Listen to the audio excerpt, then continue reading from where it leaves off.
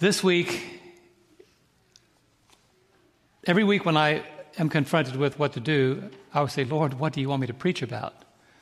And I've told you before that God will reveal to you what he wants you to say in your private time with him. And so I want to introduce you to a message I entitle, Poured Out. Poured Out. I'm going to read the scripture, then I'm going to pray. And I'm going to ask the Lord to pour into us so that we can pour out. Let me pray first. Father in heaven, thank you for your word. It does matter to us. And we thank you that it does matter to our Master. Send your holy angels now to surround us and your Holy Spirit to fill us, so that what is proclaimed from this pulpit today will be stamped with the approval of heaven, and that souls will be pointed into the direction where they can experience the blessing of being poured out. In Jesus' name I pray. Amen. In the book of John, we read these words in John chapter 4 and verse 7. If you have your Bibles, you can join me. If not, it is on the screen. Small but profound. I have read the story of the woman at the well, and some of you know it before you even turn to it. You even call it the woman at the well. But this proposal to the woman at the well this week took on a completely different meaning to me, Karen. God revealed to me something that for years I had never seen, and I want to share that with you today.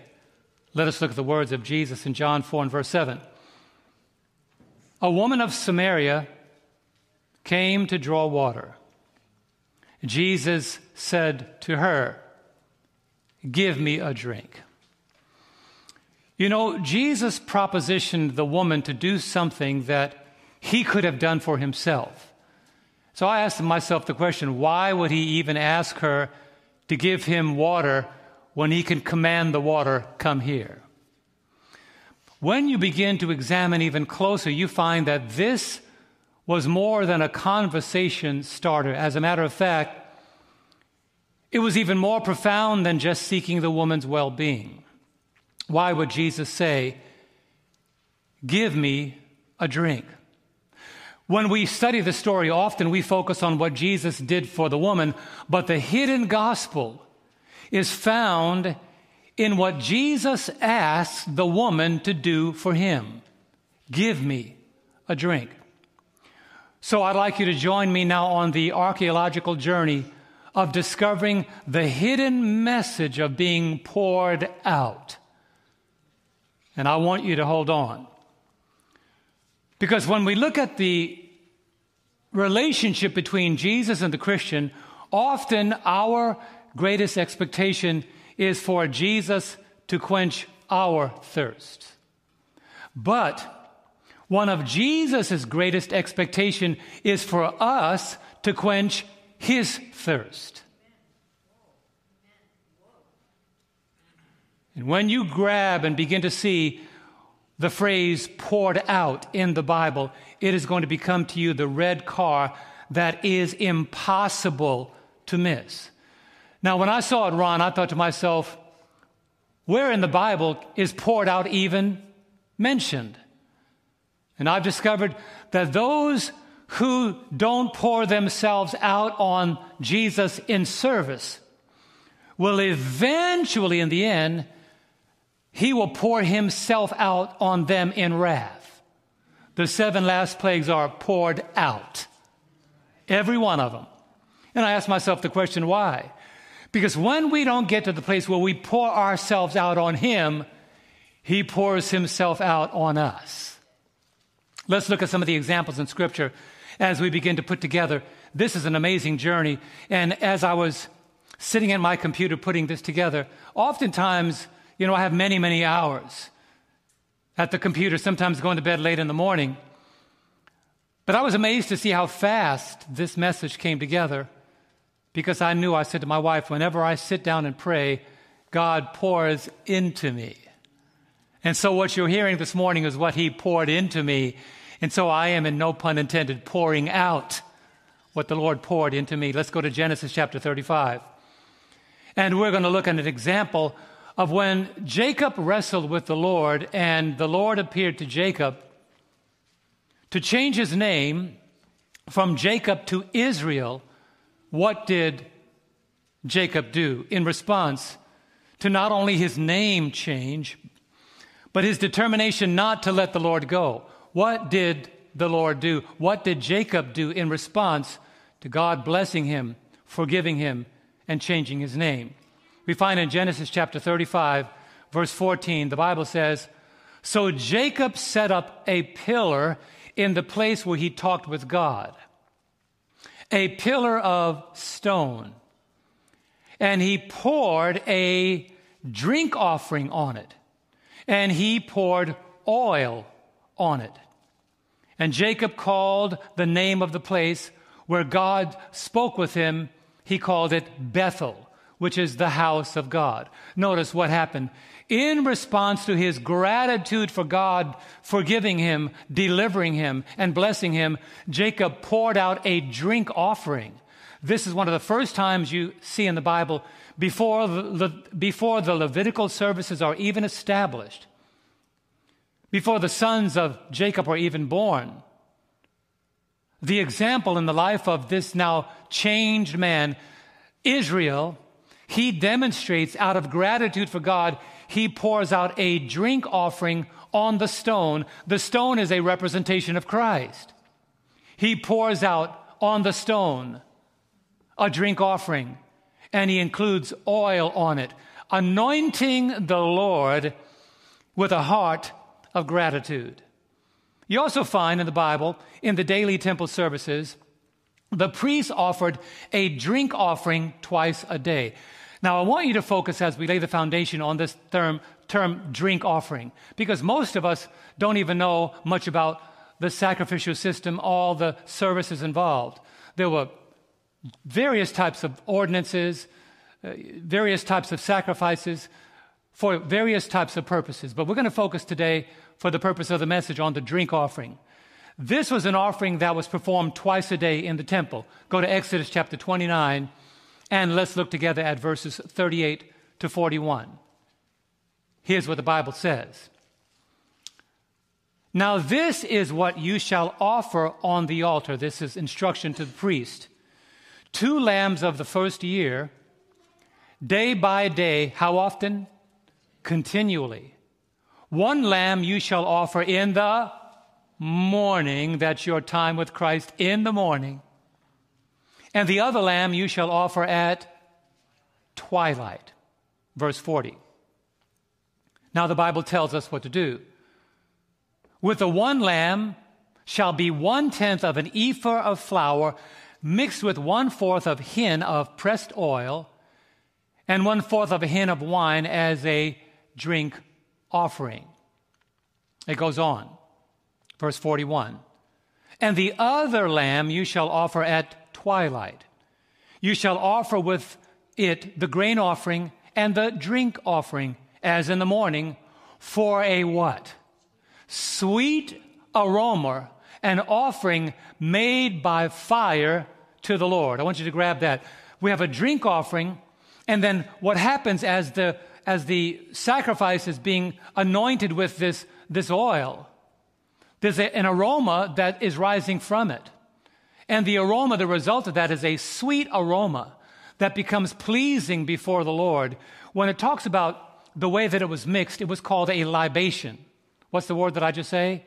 Libation, simply a big word meaning a mixture.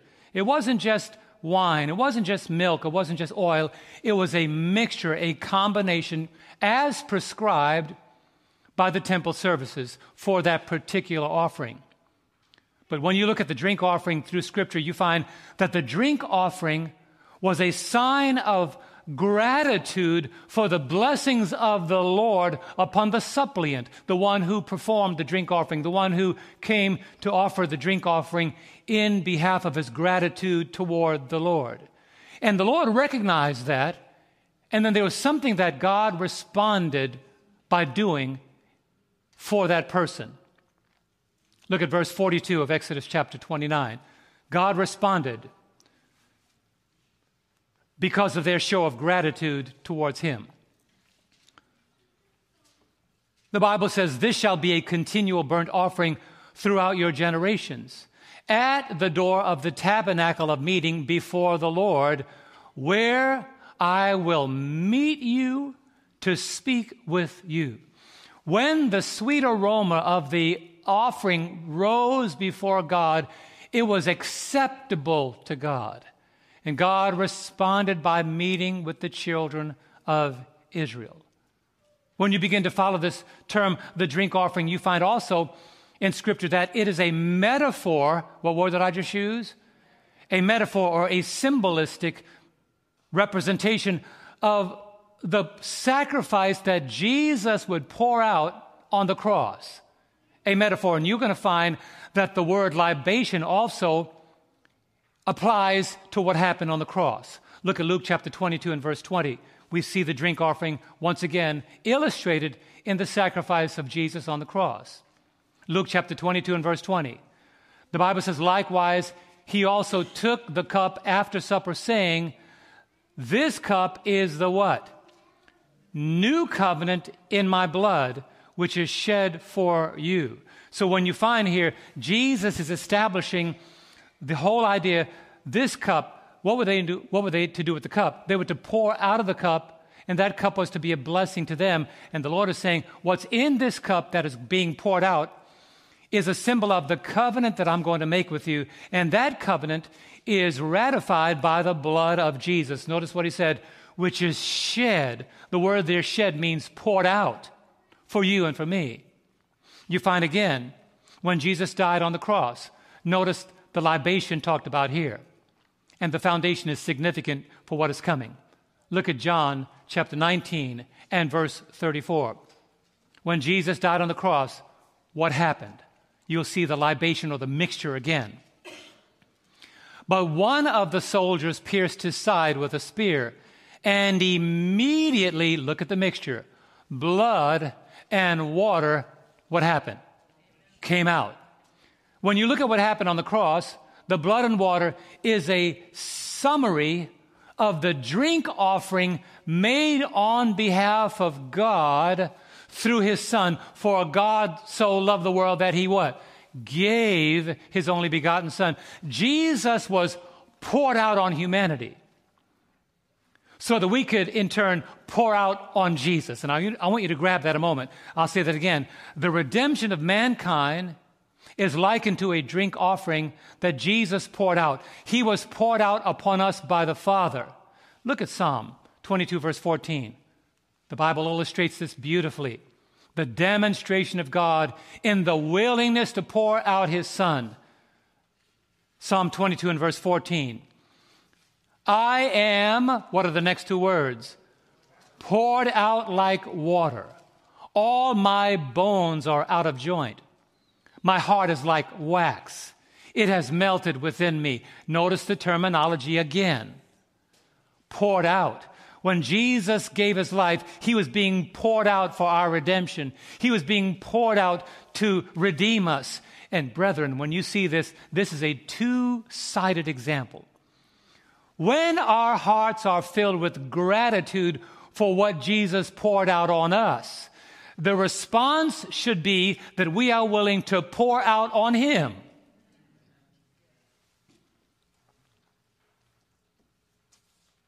Because Jesus was a demonstration of God's love.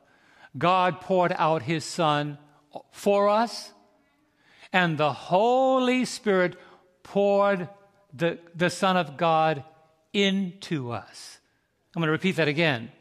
The Father poured his Son out for us, and the Holy Spirit poured Jesus into us.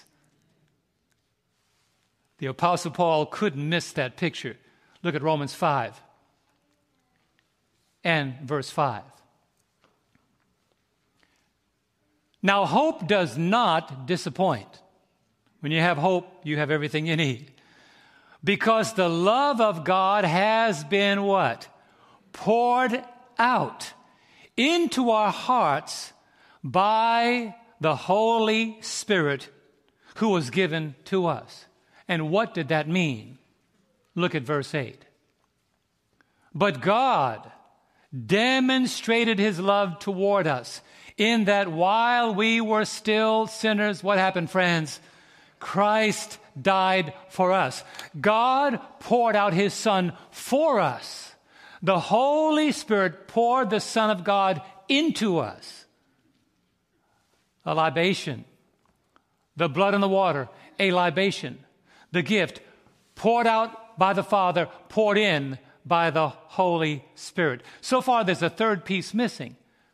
The first piece, the Lord poured out his Son. The second piece, the Holy Spirit poured Jesus in. But there's a third part that you're going to see in just a moment. Praise God today that the Lord was willing to pour out Jesus to redeem us. Can you say amen? But because the death of Jesus brought the ceremonial system to its end, there are people that write me questions and say today, why is it that the Adventist Church don't observe feasts and holy days and all these festivals? Well, the answer is given clearly in Colossians chapter 2, verse 16 and 17. And when we look at that, we'll see that the services accomplished all their purposes. But when Jesus came as the Lamb of God, slain from the foundation of the world, to be poured out as a drink offering, all those symbols came to their fulfillment in the life of Christ. The candles, Jesus, the light of the world. The table of showbread, Jesus, the bread of life. The laver where the priest washed his hands, Jesus, the water of life. The altar of burnt offerings, symbolizing the cross where Jesus would give his life for us, sacrifice his life for us. The high priest, Jesus is now our high priest. So these offerings, these festivals, these feasts didn't have to be kept any longer. That's why the Apostle Paul said what he did in Colossians 2, verse 16 and 17.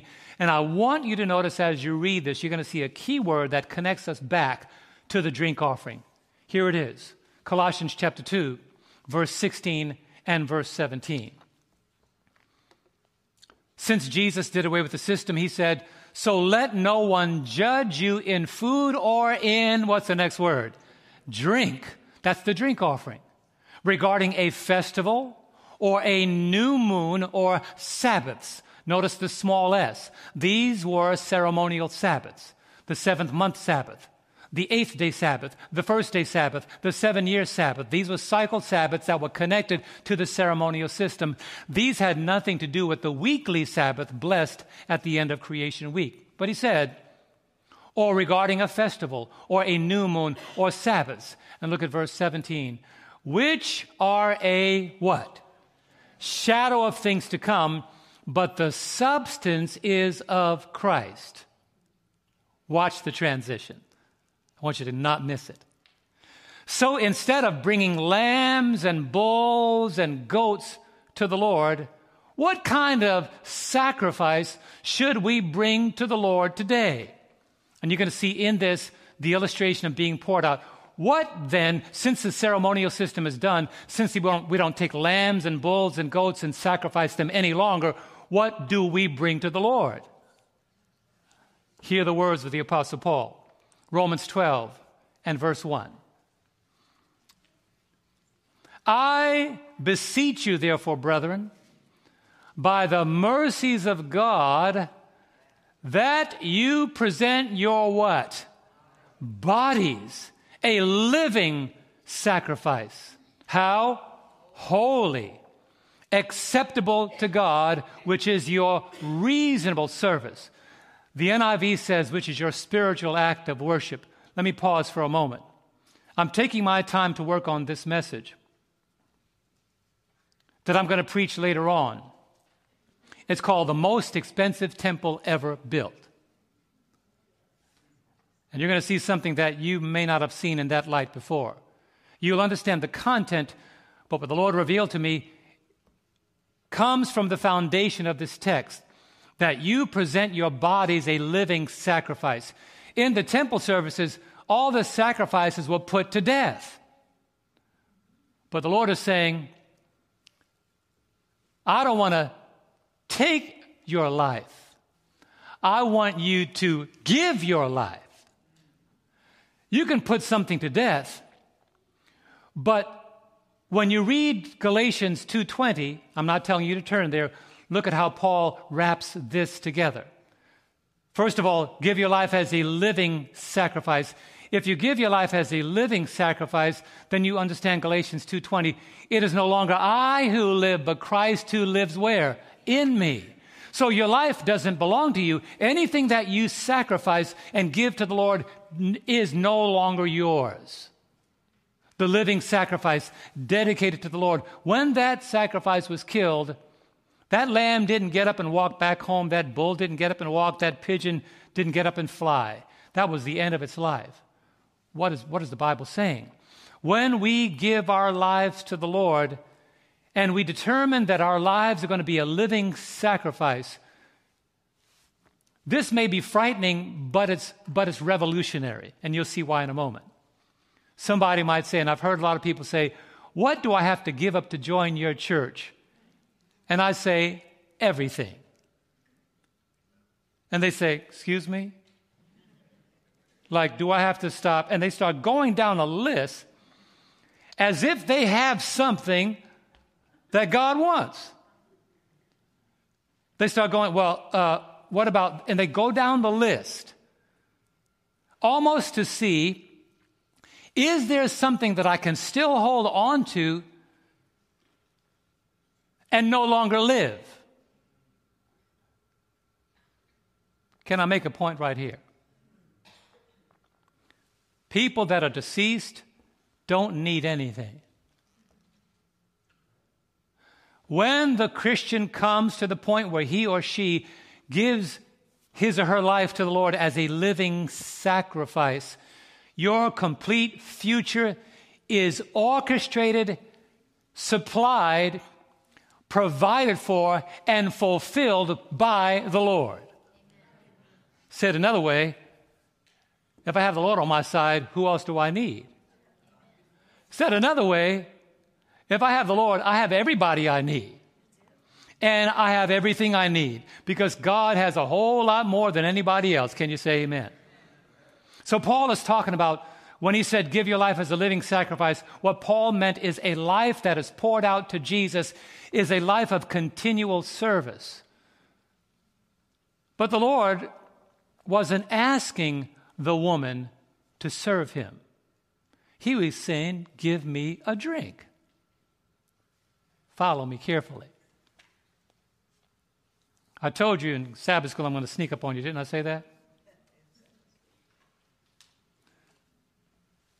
The ministry of the Apostle Paul, one of the reasons why we admire him so much is we admire him not for what he received, but we admire Paul for what he gave. If the Apostle Paul lived today, I wonder how some of our church members would treat him. Let's just consider that for a moment. Let's just say about a year and a half ago, Paul was still involved in consenting to the life of Christians, killing Christians. He was still involved in persecuting the church, chasing Christians from one location to the other, consenting for the stoning of Stephen. Paul was a rebel. Many people died under his watch. But he met the Lord. He had a Damascus Road experience where the Lord blinded him so that he can see. Then he opened his eyes, and Paul, from the moment he opened his eyes and saw the Lord, Paul poured out his life. So that it did not matter. Have you read the record of all the things he went through? When the Bible says, I can do all things through Christ who strengthens me, don't stop on that verse. Read the verses before that. I know how to have much, how to be without anything. I know how to have hardship and how to have good times. I've been whipped, thrown in prison, left for dead, bitten by serpents, persecuted, put in prison.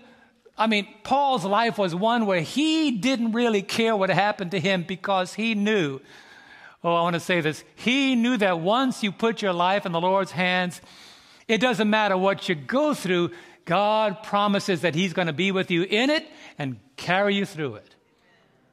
But what did Paul say in relationship to the kind of life he lived? Notice Philippians chapter 2 and verse 17, what did the Apostle Paul say? And I'm still laying foundation. He said, yes. And if I am being what? Poured out as a what?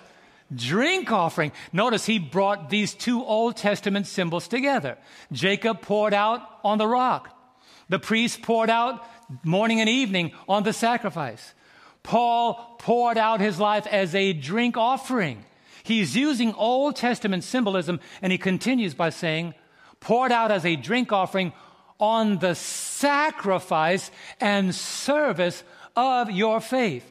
Paul's life was a continual pouring out, a continual sacrifice, a continual sacrifice of service for those around him. And then he says, and I am glad and I rejoice with you all. Why would he say that? Oh, man. My wife and I were talking about this, even this morning. Do you know, this is not a question requiring an answer, but this is the point in the form of a question. Do you know that when you put your life in the Lord's hands, He can more than take care of you? Now, I'm going to challenge that in just a moment, because you all agreed. You see, Paul was one of those that understood in many ways what it really means to lay it all on the altar of sacrifice. He held back nothing. He didn't care what people said. He wasn't rude. He was not offensive. He simply did what the Lord had called him to do, and he was willing to pour out and to be poured out and to be poured out because he loved the Lord so much for what the Lord had given to him.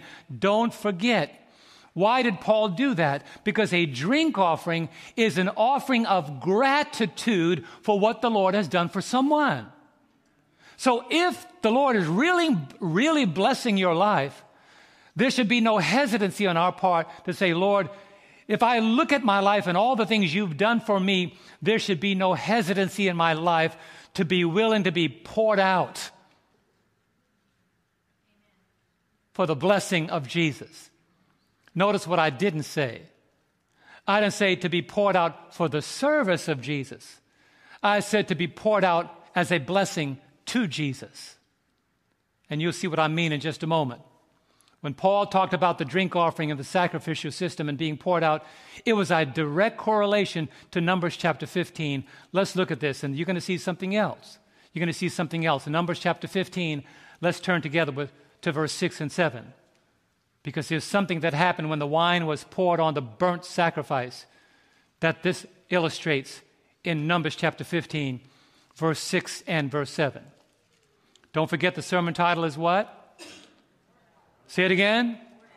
Poured out. Here it is. Speaking about the different sacrifices, I just jumped right to verse 6 and 7. Or for a ram, you shall prepare as a grain offering 2/10 of an ephah of fine flour, mixed with 1/3 of a hin of oil. There is a libation. And as a drink offering, you shall offer 1/3 of a hin of wine as a what? Sweet aroma to the Lord. I said this earlier, but it fits again here. When the libation was poured out on the sacrifice, first you heard shh, just like any liquid being poured on anything that's hot. Shh. And what happened? A cloud arose, which was in your kitchen smoke. But at the temple services, a smoke that had a sweet scent based on the mixture of the oil and the wine. The oil and the wine, symbols in the New Testament of the work of the Holy Spirit. The oil is symbol directly of the Holy Spirit. The wine is symbol of the new light being poured into these wine skins. But what happened? It produced a sweet aroma. It produced what, friends? A sweet aroma. Look at 2 Corinthians chapter 2, verse 14 to 16. I'm getting tickled because when I finish laying the foundation, it's going to explode. You're going to see what we're laying the foundation about. What I'm showing you is Old Testament the actual services, and then the reflection of those Old Testament services in the life of the Apostle Paul throughout his ministry. And he used symbolism continually to point to the significance of what those services were established for. They were established to show us two things: the sacrifice that Jesus would make in our behalf, and the sacrifice that we should make in his behalf. But often we look for the sacrifice that Jesus made in our behalf. Very few times we look to be a sacrifice to make in Jesus' behalf. Look at 2 Corinthians 2, verse 14 to 16. He said, "Now thanks be to God, who always," how often, friends? Always leads us in triumph in Christ. And through us, you're going to see it, diffuses the fragrance of his knowledge in every place. Why? When we are being poured out on the man Christ Jesus, there's a fragrance. It's going to continue. Verse 15, For we are to God the fragrance of Christ among those who are being saved and among those who are what? Perishing. How? Verse 16. To the one we are the, say it together, aroma of death leading to death, and to the other, the aroma of life leading to life. And then Paul asks, and who is sufficient for these things? In other words, he says, how is that possible? Without the presence of Christ in our lives, we couldn't be life to someone or death to anyone. What is Paul saying?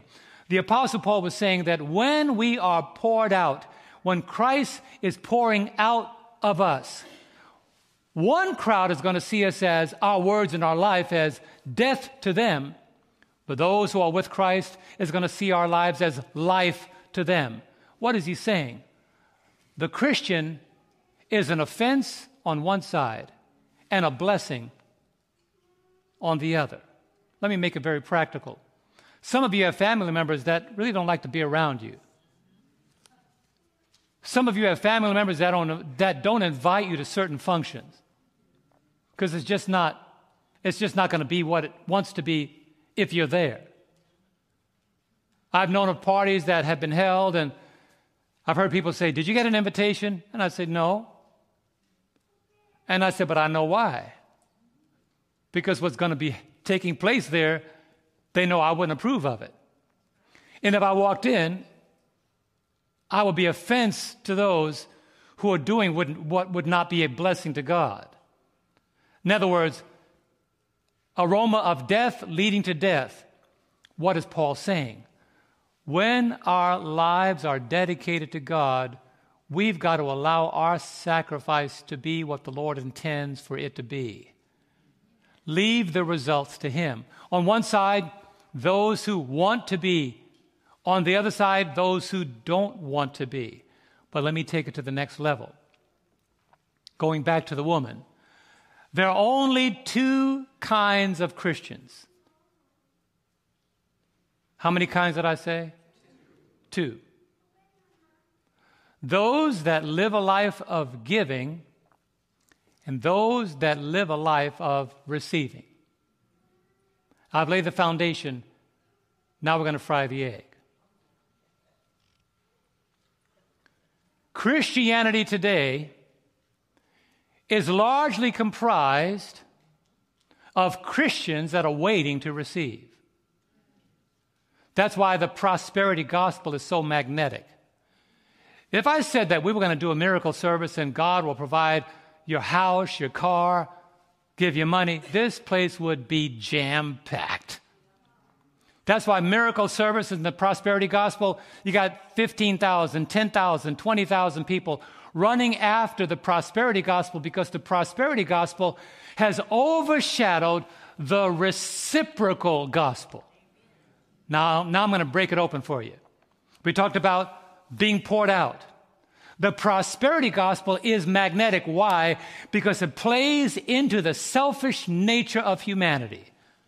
What can he do for me? That's why Jesus had big crowds, because they heard that Jesus can turn loaves and fishes into such a large meal that thousands could be fed. And many that followed Jesus didn't follow him to give their lives to him. They followed Jesus because Jesus has some good food. Can you imagine how that must have tasted? Now, let me just amplify something for a moment. I have no evidence on this, but I would suffice it to say that Jesus can make a meal taste better than any of the women that we've ever met. Honey, I'm sorry. But I'm sure that when Jesus gave that meal, I'm sure they didn't say, "What is this? Is this Vegelings? Is this Wham? What is this? Is this chocolates?" The people ate and they were full. Whatever the Lord touches is not only going to be good, but it's going to be filling. But that was a symbol of the prosperity gospel of that day. People followed Jesus because of what he was willing to do for them. But Jesus propositioned the woman with the question, "Give me a drink." Are you ready for it? The prosperity gospel is based on waiting for Jesus to give us something. But the reciprocal gospel is Jesus waiting for us to give him something. That's why these little examples in the scriptures, like the widow with 2 mites, was given more focus, more attention than the Pharisees that had given a whole lot. Why was she given such a focus? Because she did what? She gave everything she had. She poured out everything on Christ. But the Pharisees may have given large checks or large amounts. But if you're a multimillionaire, what's $1,000 check on Sabbath morning? We get crazy, but that's like gum money for millionaires. Come on, help me out. So we see these large amounts, but the Lord is saying that check means so much less than that widow who's on a fixed income. Because there are those that are willing to give the little they have, while those with a whole lot are waiting for the Lord. That's why it sickens me when I hear these prosperity preachers. You know, your ship is coming in. This weekend, God is going to, and it just, I listen to get myself angry, so that later on I can find out what they're saying, so that I can redirect and help people understand. Don't follow the Lord for what he can do for you. Follow the Lord for what you are willing to do for him. Who said that? Ask not what your country can do for you, but what you can do for your country. Oh, people, John F. Kennedy. Where did he get that from? The scriptures. He simply put America in the place of what Jesus was asking the woman to do for him. How do I know that the reciprocal gospel is illustrated in Scripture? Look at Matthew chapter 26 and verse 7. It's there. When you look at the reciprocal gospel, you begin to see why Jesus put such focus on those who were willing to do what the crowd was not willing to do. Look at Matthew chapter 26 and verse 7. The reciprocal gospel. And you'll find out why this fits into the term reciprocal. That means what you do will come back. The woman, the Bible says, speaking about the woman, this is the same Mary that was caught in adultery, the same woman that had 7 demons cast out of her life at different times, the same woman that the Bible says, when the gospel is preached, her name will always be mentioned with it. Why not Peter, James, John, Thomas, Bartholomew? Why not them? Here's the reason why. Matthew 26, verse 7. A woman came to him having an alabaster box or alabaster flax of what? Very costly, fragrant oil. And what does she do? And she poured it on his head as he sat at the table. If you know the rest of the story, you see that those people that were when they smelled the fragrance, when they smelled the aroma, when they smelled the what? What are we? What are we? A sweet aroma. This woman who was forgiven decided to give the Lord the best. Where she got this from, the Bible doesn't say, but it was very costly. And those whose motives were just financial said, we could have sold that for this amount of money.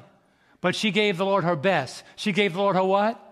Her best. Now let's hold on to that, because you're going to see the reciprocal gospel means the offering of gratitude, the drink offering, the pouring out in the life of Jacob, in the life of the priests, in the life of the daily sacrifices, in the book of Numbers. All these drink offerings were a symbol of our gratitude to God, so we were willing to pour out to bless the Lord, oh my soul, and all that is within me. Let's look at another one. And this is going to blow your hair. Hold your hair. If you got on a wig, hold on to it. Here it is. Tape it down. Here we go. You're going to see something powerfully in Luke chapter 6. Look at this. The reciprocal gospel begins with us. Let me say this as you're turning there. We initiate the blessing that we receive. Now look up a brief moment. Look up.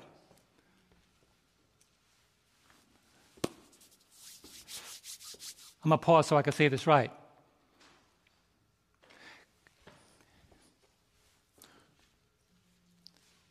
A lot of times we think that the Lord says, this is what they need, this is what I'm going to give them. And we know He shall supply all of our need.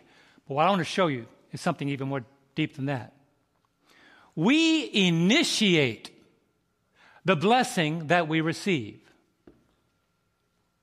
Follow me carefully. So the Lord is saying, okay, I know what you're praying for, but if I compare what you're praying for me to do for you compared to what you did for me, it doesn't match. Let's go and put this into an employer-employee situation. You worked 2 hours this week and you want a full check? What kind of company do you think we're running? Revelation 22, verse 12, behold, I come quickly, and my reward is with me to give to everyone according as his work shall be. People ask God, pray all week long, expecting God to bless them, to take care of my bills, to take care of this and that, provide me this and that, whatever it may be. You fill the categories in. They're asking God to do so much for them, but the question is, what are they willing to do for Him? Look at the reciprocal blessing. It begins, we initiate the blessing that we receive. I got scripture for that. Here we go. Luke 6, verse 38. Let's say it together. Are you ready? Let's put some oomph into this. Together, here we go. Give, and it will be given to you. Notice, let's say it one more time. Give, that's you, and it will be given. That's the reciprocation. And it will be given to you. How? Good measure, pressed down, shaken together, and running over will be put into what? Your bosom. For with the same measure that you use, it will be measured back to you. That is the reciprocal blessing. Meaning, don't expect me to give you a measure that is completely out of harmony with what you gave me. Said another way, if I give my neighbor a teaspoon of salt, don't go a week later and ask for a box of salt. They say, last week I asked you for a box, you gave me a teaspoon, here's your teaspoon back. The same measure that you use, it will be measured back to you again. And by the way, if you want to add something even more than that, let's say that this reciprocal gospel is a law that cannot be broken. Give, and it will be given to you. Good measure, pressed down, shaken together, and running over. Why? Because the measure that you used, it will be measured back to you again. In other words, Lord, I've given you this. The Lord says, I can trust you with this. We often wait for God to bless us abundantly, But we are so unwilling to bless God sparingly. Didn't the Bible say, he who sows sparingly shall also reap sparingly? But he who sows bountifully will reap bountifully. That's why God loves a what? Cheerful giver. And by the way, money fits into this, but I'm not talking about money. Because stewardship is time, talent, testimony, and treasure. Some people, it's easier to give money than to give you time. We might say, we'd like you to volunteer for X amount of hours. They say, well, no, how much can I donate for the volunteer? And they'll sit home and try to finish the gospel with a remote control. But now, one of the greatest examples of the reciprocal gospel is found in 1 Kings chapter 17. Come on, go with me. Don't slow me down. 1 Kings chapter 17, verse 10 to 12. It is the great and wonderful, endearing story of Elijah and the widow of Zarephath. Some of you know it, but let's look at the drink offering. Let's look for a couple of things. Let's look for what she was willing to do and what God did. Okay, let's watch this. 1 Kings chapter 17, verse 10. So he arose and went to Zarephath. That's Elijah went. And when he came to the gate of the city, indeed a widow was there gathering, what was she gathering? Sticks. And he called her and said, look at what he said. This sounds just like what Jesus did. Bring me a little water in a cup that I may drink. Jesus said the same thing to the woman he met. Same principle. See, what you find, if you look at the New Testament, you find these examples littered throughout the Old Testament. Elijah, a symbol of Christ, saying to the woman in the Old Testament the same thing Jesus said to the woman in the New Testament. Give me a little water in a cup that I may drink.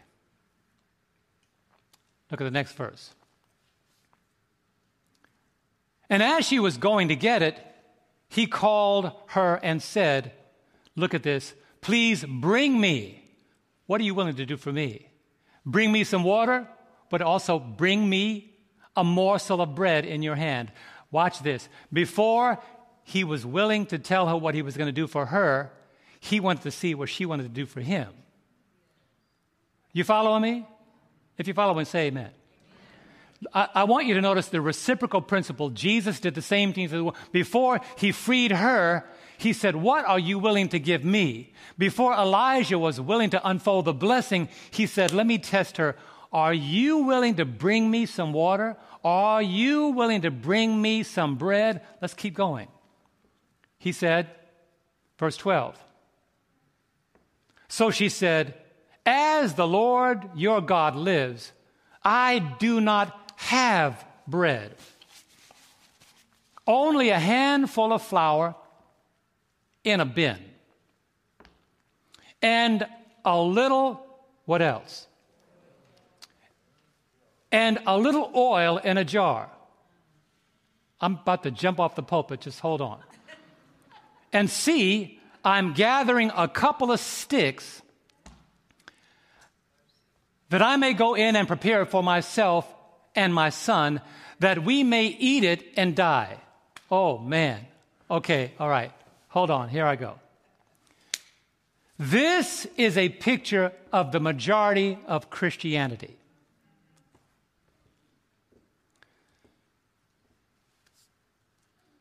According to her present circumstances, Donald, she says, I got enough oil and enough flour to make me one cake. We're going to eat, we're going to die. So many Christians share the same mindset of this woman because she says, I only have a little. I only have a little. I only have a handful. I got to pause to say it right. So many Christians think that God does not require the little that they have. So what do? They hold on to their little. I only got $5. I can't give this to the Lord. They hold on to their little. They eat it. and they die.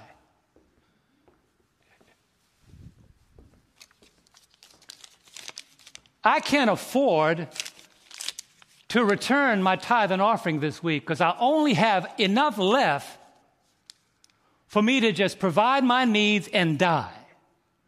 So what happens is Christians live in this miserable existence when what they don't realize is the little they have is not a statement. The little that they have is not their inventory, it is their test. Somebody got it. The little bit of oil she had was not her inventory. The little bit of meal she had, Ron, was not her inventory. That's what she saw. But I wish somebody would see beyond what you see and start looking at God rather than looking at your inventory. Look at verse 13. You're going to see the reciprocation. It's going to get you. It's going to get you. I'm sorry, but it's going to get you. Verse 13. And Elijah said to her, he could have said to her, I'm sorry for bothering you. I didn't know you had so little. I'll try to find food someplace else. Didn't mean to interrupt your day. But Elijah got bold. He said to her, do not fear. Go and do as you have said. But make me a small cake from it first. She could have said, excuse me? And who are you? Mr. Prophet? Did you not just hear me tell you I have enough for me and my son and we're going to eat this and die? What did he say? First. Sorry, Angela, I got to put it right here. But seek first the kingdom of God and his righteousness. And come on, say it. All these things shall be added to you. The reciprocal gospel says, I want to see what you're willing to do first. If you're willing to do this, then I'm going to show you what you don't see. So he said, make me a small cake first and bring it to me. And afterward, make some for yourself and your son. She's probably thinking, this guy is really not listening to me because I don't have enough but just for me and him. How much do you weigh? How much food do you require? I told you I have just enough for me and my son. This is our last meal. And you show up out of nowhere and tell me to give it to you first.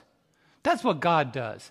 He shows up in the middle of your lack and says, stop looking at your inventory and start looking at the test. Because look at verse 14. So he told her what to do, and watch God. Watch God. So verse 13, and he said, and afterward make some for yourself and your son. Just read verse 13. But look at verse 14 now. The Bible says, for thus says the Lord God of Israel. Now he puts the authority behind it. I don't know how many church members I've said, do you know, brother, you said you can't afford to return tithe. Let me say to you, in the midst of your lack, you can't afford not to. You can't afford not to. But where am I going to get money from? Don't ask me, ask God. He might have some resources. I mean, there's a chance that God owns something. Let me not get facetious here. There's a chance that outside of your inventory, God might have some spare change. I mean, just cattle on 1,000 hills. You count your cattle by heads. God counts his cattle by hills. Come on, say amen, somebody. He said, the gold and silver is mine. He said, if I were hungry, I wouldn't even tell you. But sometimes he comes to you and says, Ramona, what do you have? Give it to me. So look at the story. It's going to get ridiculous. For thus says the Lord God of Israel, the bin of flour, oh, I wish you were listening to me today, shall not be used up. You think you have just a little bit of talent? You think you have just a little bit of ability to serve God? You think that the people that really are talented are required of God to use that talent, but your little talent is not required, don't fool yourself. God goes after those that have little, because little is much when God is in it. He said, if you give it to me, the bin of flour shall not be used up, nor shall the jar of oil run dry until the day the Lord sends rain on the earth. And when you read the story, she had enough food for the rest of her life. Verse 15. So she went away, and this is what God is saying to us. So she went away and did according to the word of Elijah. And she and he and her household ate for how long? Many days. Look at God. Verse 16. The bin of flour was not used up, nor did the jar of oil run dry. Why? According to the word of the Lord, which he spoke to Elijah. Oh, can I say it today? If we would only do according to the word of the Lord. If we would only do. Fear is a liar. Fear says to you, now, you know you cannot afford to do this or that. Some of you have houses that you don't even know how you got it. Some of you have cars that you don't even know how it's still running. Some of you are not in the hospital yet, and you wonder why in this COVID environment you have not been put on oxygen yet, and you're not even sick yet. Some of you got sick, and God brought you through it. Amen, somebody. But here's the principle. If we would simply do according to the word of the Lord, God will do according to his word. Today, many Christians don't experience what it means to give God first. That's why they exist in a life of lack. This morning, actually, my wife and I was sitting down, and we are not wealthy. We've never owned a home. We've never had a house that we have a deed on it. We've moved a lot. You know, if we get one, praise God, I'd love to give my wife a house. But if not, God's building both of us a house. But what I want you to see is the little that we have is not our inventory, it is our test. I'll say that one more time. The little that you have, Tracy, is not your inventory, it's your test. So here it is. Until we realize that what we have belongs to God, we'll never appreciate that what God has belongs to us. I know that's so deep, you just had to kind of, on your way home, I'll hear you shouting in your car. Because you got to let your head wrap around that. Until you realize that what you have belongs to God, you would never experience that what he has belongs to you. How do I know that? Malachi 3. Malachi 3. I hope you're ready for it because it's going to catch you when you didn't see it. Malachi 3, verse 10. Look at this. It's a financial text, but it's far broader than that. Look at the second word. What is the second word? Bring all. Bring big. What? Bring small. Bring what, friends? Bring all the tithes into the storehouse, that there may be food in my house. And try me now in this, says the Lord of hosts. Watch the reciprocal thing. If you do this, here's what God, he wants to see what you are willing to do first. This blessing doesn't come, God doesn't say, I'll open the windows and then you bring all the tithes.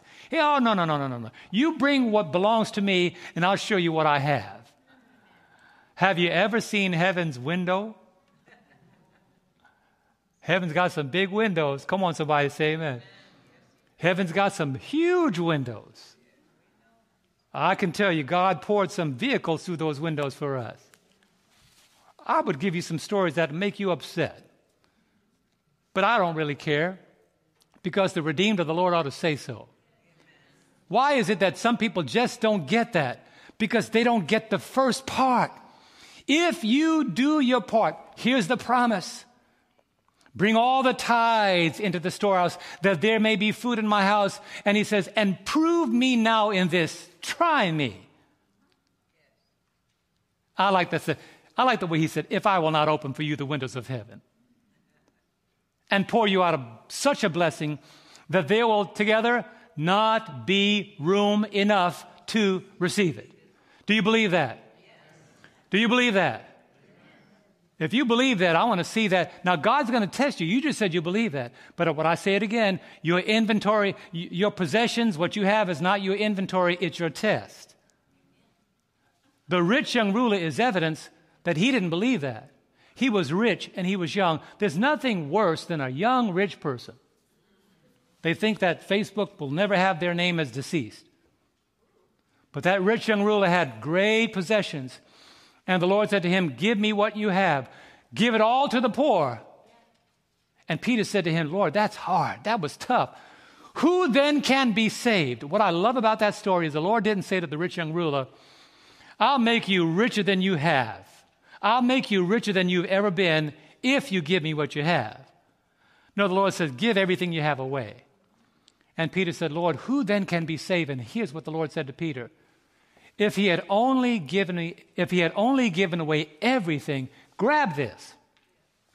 I would have given him 100 times more in this life and in the world to come, eternal life. Can anybody beat that? I'm going to testify to that. Can we testify to that, honey? I can testify to that. In the middle of a prayer, somebody knocked on the door of our home. While I'm praying, Lord, provide the needs we have. Somebody's, wait, I'm praying. In the midst of my prayer, I had to cut my prayer short because before I started praying, the Lord sent that person an hour and a half earlier. The Lord spoke to me this morning and said, the pastor, you have a need. I drove over the mountain from that town 35 miles away on the treacherous roads because when I had my devotions this morning, the Lord said, you have a need, and here it is. Thank you, Karen. Before you call,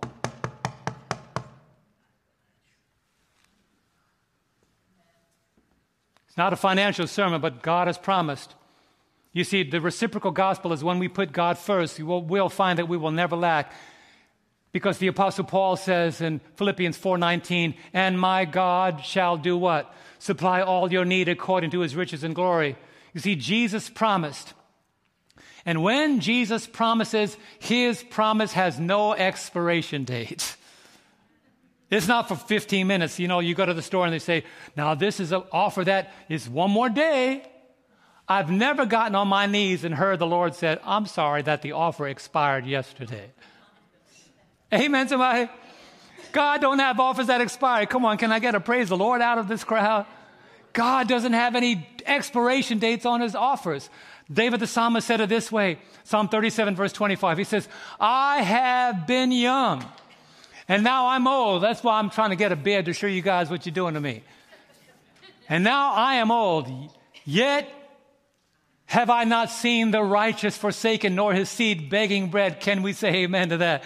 David says, I was young, now I'm old, but I've never seen the righteous forsaken, nor their seed begging for bread. Can I say something? God don't make beggars. We do.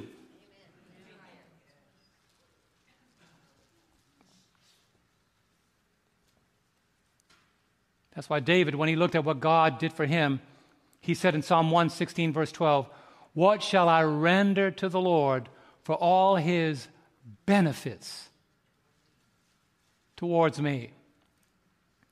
As I close, one of my favorite devotions, and I want to invite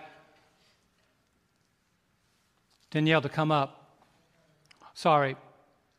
Addie to come up. All of them. Just all come up.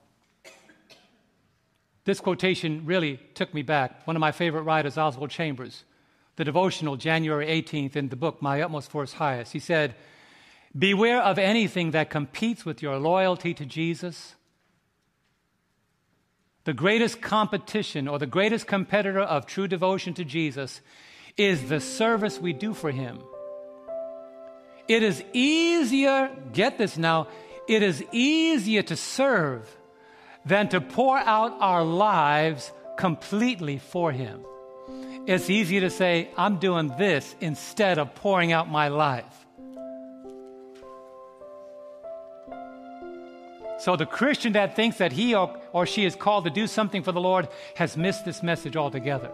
We are not called to do something for the Lord. We are called to pour out our lives on Him. That's why at the end of Paul's life, here's what he said. Paul made it very clear. When the Lord called the woman, he said, give me something to drink. But notice what Paul said. Okay, I didn't have the scripture, but let me read it to you. 2 Corinthians 4, verse 6 and 8. Paul says, for I am already being poured out as a drink offering at the end of his life. My departure is at hand. I fought a good fight. I finished my course.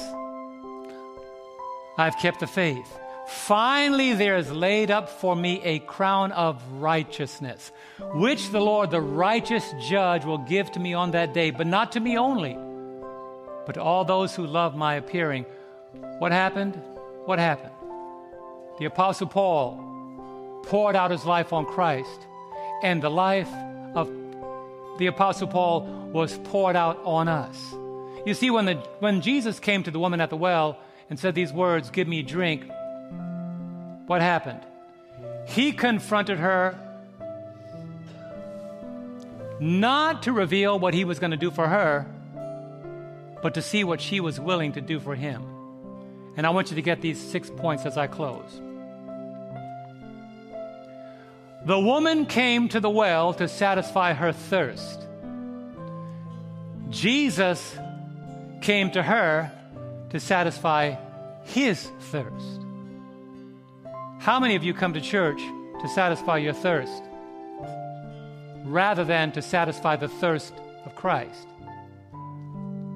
Jesus did not come to satisfy our thirst. He came to awaken our thirst. Jesus is not asking us to awaken his thirst.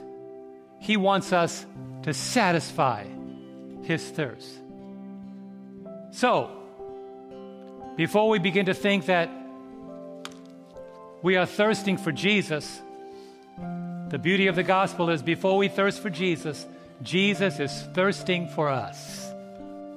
My brother, my sister, today, are you willing, is my question, are you willing to be poured out on Christ?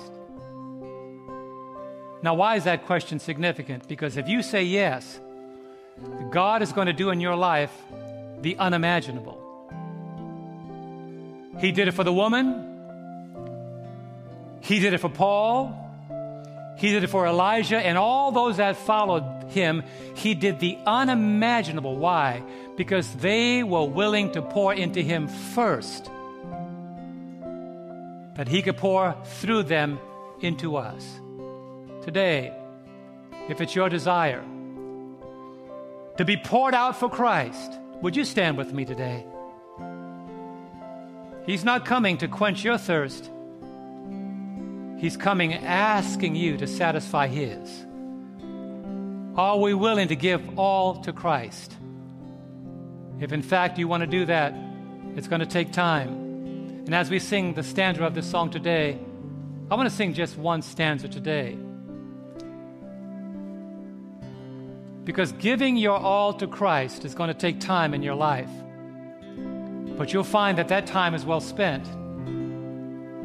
When my wife and I left Florida to come to California, people said to us, we're crazy. They said, you don't know where you're going. You don't know what job you're going to have. You don't know what kind of money you're going to make.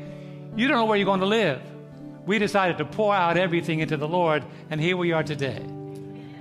35 years later, God's been pouring into us because we were willing to be radical for God and be poured out for Christ. Today, as we sing this stanza, Take Time to Be Holy, Terry, would you lead the stanza for us? Take time to be holy, speak oft with thy Lord.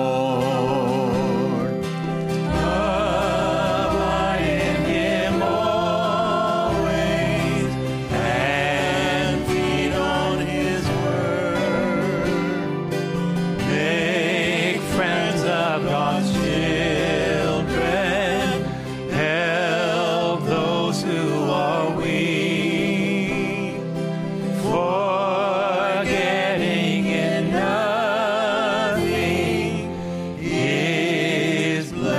blessing to seek. Now, why did I choose that song? I had a little different spin on His blessing to seek.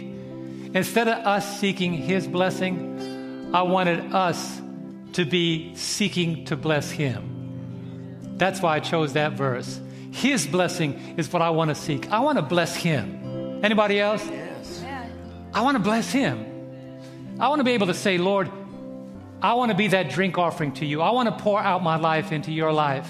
And then watch you pour into me and through me to bless others. Is that your desire today? Yeah.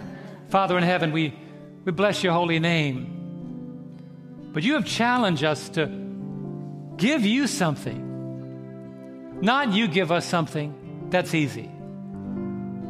You've been doing that all of our lives, providing all of our needs. We've been praying, Father, I need this, I need that. Do this for me, do that for me. Help me here and help me there. But you've come to us with a simple request. Give me to drink first. And we have seen you supply above and beyond our imagination. So, Lord, help us not to seek just to serve you. Help us not just to seek to do something for you, but to be that drink offering poured out upon the life of one who sacrificed everything for us. And then and only then can our lives become a sweet-smelling savor to the world around us. Teach us what it means, Father, to be poured out. Teach us what it means to give our all, that you may be glorified. I pray in Jesus' holy and precious name. Amen.